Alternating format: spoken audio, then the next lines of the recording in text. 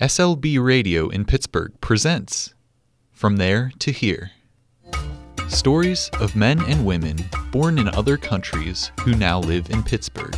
South Sudan. I was born in Herat, Afghanistan. I was born in Vienna, Austria in 1918. I was raised in the Carib territory. Dominica is an independent island. We have a lot of castles in Poland and old buildings. Here is a little bit more modern.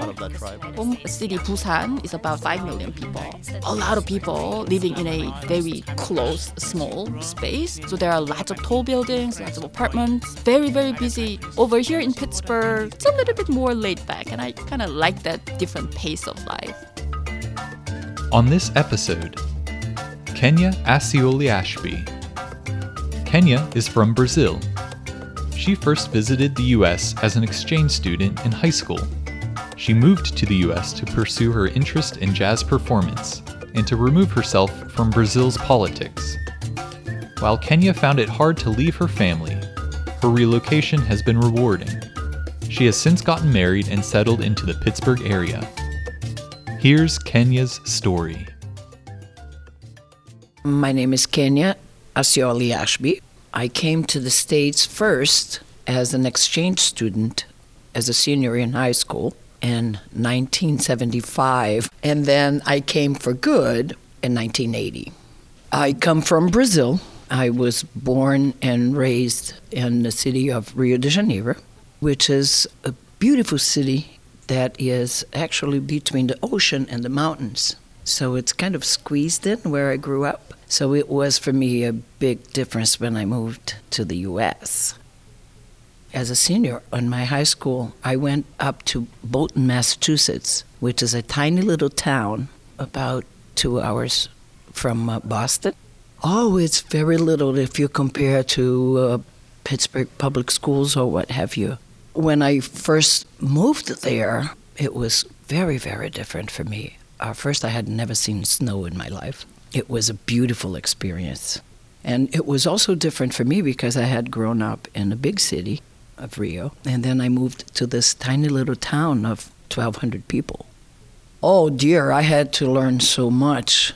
I needed to learn first the language because, although I thought that I could speak English well, when you get here, you go, oh no, everything that I learned in school is not exactly how things go. I also learned to ski. I learned to try and keep warm during the winter months, which was something that was not very easy for me at all because I had no reference as to what the cold weather was like and how to deal with it. I came as an exchange student. I was 18 years old. Then I went back home. And I stayed there for another 5 years or so. And I moved back here when I was 23. I came in my mind thinking that I would never go back. So it was pretty scary. You're leaving everything that you know behind. You're leaving your family behind to venture into the world, and pursue your dreams. But very rewarding, I must say. When I immigrated here, at first, I came as a tourist. I wanted to test the waters. I wanted to make sure that this was really what I wanted to do. I met someone, an American gentleman, with whom I fell in love. So we got married, and I changed my status, and I love being here. I've been here for a long time.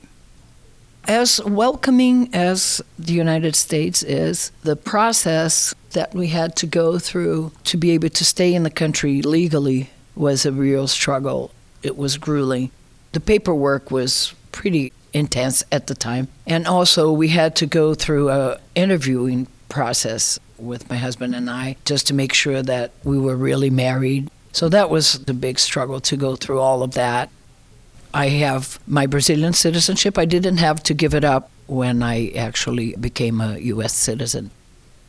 I really moved here because I wasn't happy in my country with the situation, with the political status, and my career. I enjoyed jazz very much, and I moved to New York, which was a beautiful place to learn and deepen my appreciation for jazz. Brazil happens to be in a very interesting time in history. When I was growing up there, we were living under a military dictatorship. we really didn't have any freedom of speech, which is a wonderful thing about this country. And it seems like currently we are almost going back to that state of almost like a military takeover. However, it doesn't feel like it is like a dictatorship in a socialist way. It's very democratic, it seems to me. But it's a very difficult time for Brazil right now. The country for some 12, 15 years, 20 years or what have you, had been governed by a very corrupt government. So a lot of money that should have gone to the people were actually diverted into some politicians' pockets. All of that is starting to reverse now, so it's a very trying time for the country. Exciting and scary at the same time. When you are away from your family and you encounter some difficulties, especially financial difficulties, that's tough. You really have to make sure that you have your priorities really straight in your head to find your strength, to keep on going. And, you have to believe that there's a reason for that and there's a lesson in everything. This episode is based on an interview conducted by Sam, Lucy, Serena, and Leah from Winchester Thurston School. To learn more about SLB Radio, visit slbradio.org.